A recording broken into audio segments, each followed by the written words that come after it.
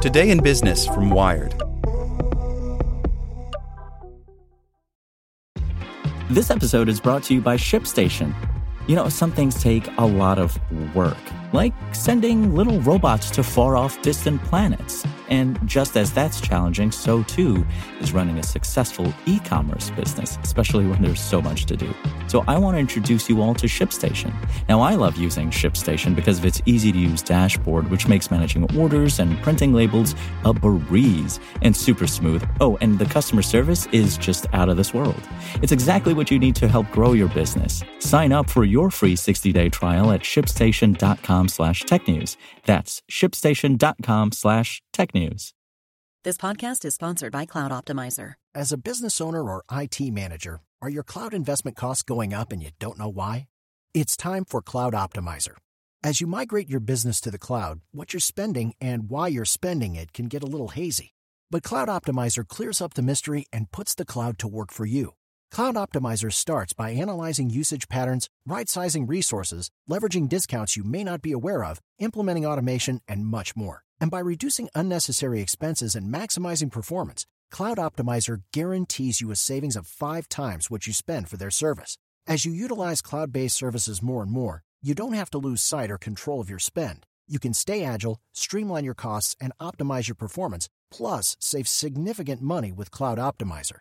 Make the cloud work for you with Cloud Optimizer. Get a free assessment and find out how much you can save by going to cloudoptimizer.com. Go to cloudoptimizer.com for your free assessment. That's cloudoptimizer.com. Hey there, this is the spoken edition of Wired.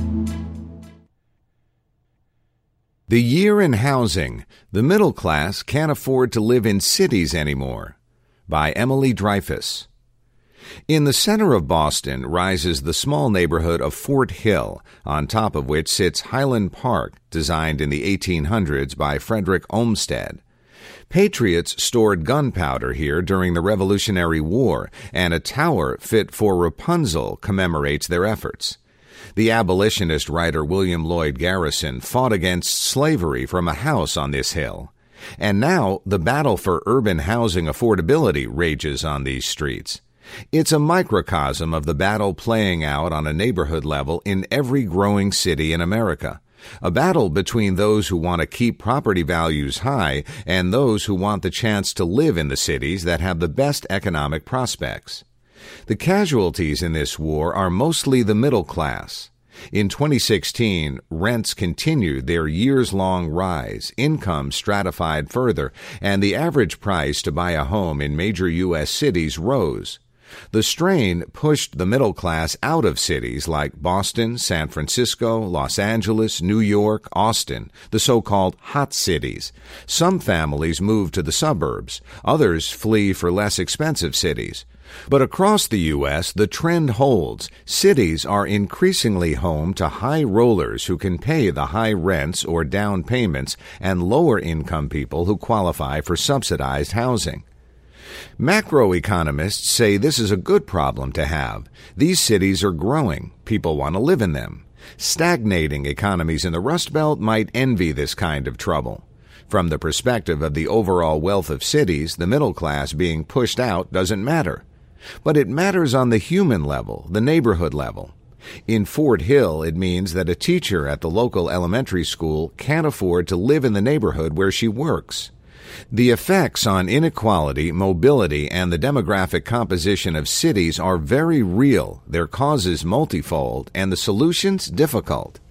Experts reading into President-elect Donald Trump's proposed tax and housing policies, including his appointment of Ben Carson to lead the Department of Housing and Urban Development, see little hope that the federal government will help reverse this course next year.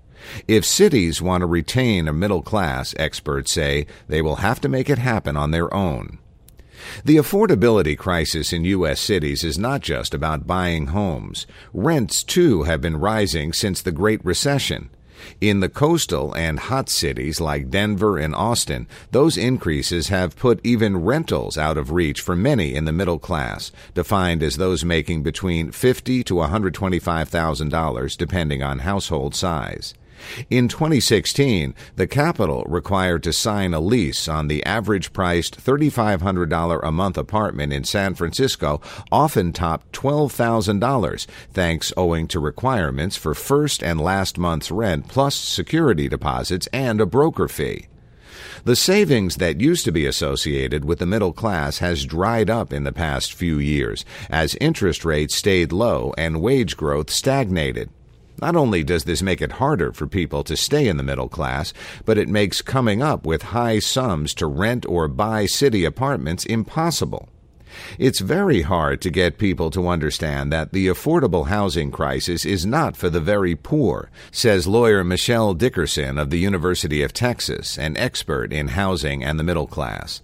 It's for people with good jobs who are not poor enough to qualify for subsidized housing, nor rich enough to pay the rising housing prices. A family that makes $100,000 can't afford to buy a house in most U.S. cities, Dickerson says. The intractability of the middle class's affordable housing problem stems largely from strict zoning laws that restrict building new housing and the not-in-my-backyard mindsets of homeowners who oppose affordable housing initiatives. Housing issues are a product of economic growth in the city bumping up against strict zoning constraints, and that's what leads to the unaffordability problem, says David Schulman, senior economist at UCLA's Anderson School of Management. You don't want to stop economic growth. The opposition to change drives the price of the existing housing supply up, which homeowners love, and ripples into the rental market.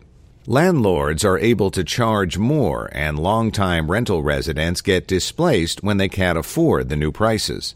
That's what's happening in Fort Hill, a traditionally African-American neighborhood that's whitening every year as black residents who've rented there for decades are replaced by high-turnover college students willing to pay the ever-higher market rates for apartments.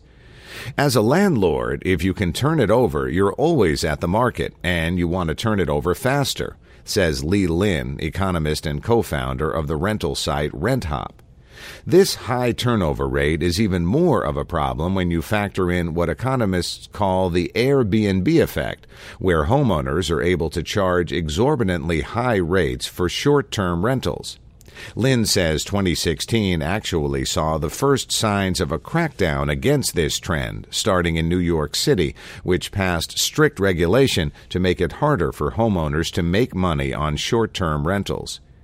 In Fort Hill in 2016, meanwhile, initiatives to build new affordable housing to keep those longtime residents in the neighborhood were met by resistance by some homeowners fearing an influx of low-cost housing would negatively affect their home values. Dickerson says part of the problem is that when homeowners hear the phrase affordable housing, they think of public assistance and housing projects like those that went up in cities in the 1970s. As soon as you call it affordable housing, the existing residents shift into NIMBY, Dickerson says. In San Francisco, which has some of the strictest zoning laws in the nation, precluding high-rise buildings in most neighborhoods, this has resulted in the nearly complete whitewashing of the Fillmore, a formerly robust black neighborhood. The last predominantly African-American neighborhood in the city, Bayview Hunters Point, saw rents rise to an average of $2,715 for a one-bedroom in 2016, with increasing gentrification pushing residents across the bay to Oakland as hip restaurants and condos remake the area in tech-obsessed Soma's image. The incoming administration has given experts no reason to expect it will prioritize fixing the affordability crises for the middle class. In terms of the federal government, I see no hope, Dickerson says. But as with immigration reform and climate change, housing affordability is something that states and cities can tackle on their own. In 2017, this trend towards decentralized power will continue. That is, if cities make retaining middle-class residents a priority. That means relaxing the zoning laws to permit more housing stock to enter the market. This is the single most helpful thing the city of San Francisco could do, for example, to counter the tech money forcing prices on the limited housing stock up, says Schulman. They could also adopt initiatives to require that all new housing developments include a certain amount of below-market rate affordable units, a program that cities like New York City and Boston already do, Lynn says. Dickerson says cities could go a step further than that by requiring developers to set aside housing for people who actually work in the city in exchange for tax breaks. This would also, she thinks, be less controversial to NIMBY-minded residents. Lynn, meanwhile, predicts more cities will follow New York City's lead in fighting back against the Airbnb effect in 2017, which would also help ease the pressure on housing supply. Middle-class would-be residents can also look to a few bright spots. Thanks to the Great Recession, many millennials delayed marriage and children until they were more financially stable, and Schulman says they may now be reaching the age where they're ready for those big life milestones. He notes that in 2016, many millennials began to buy homes in the suburbs, seeking better school systems and more space. Additionally, interest rates are expected to rise, and the economic outlook in response to Trump's presidency is so far relatively optimistic, as evidenced by the surging stock market in December. This bodes well for wage growth, which Schulman and his colleagues at UCLA expect to see over the next 2 years. All of this could help the middle class grow their savings, but for now, they'll be doing it from the suburbs.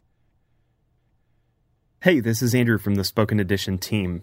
I wanted to let you know that we just launched a new website at spokenedition.com.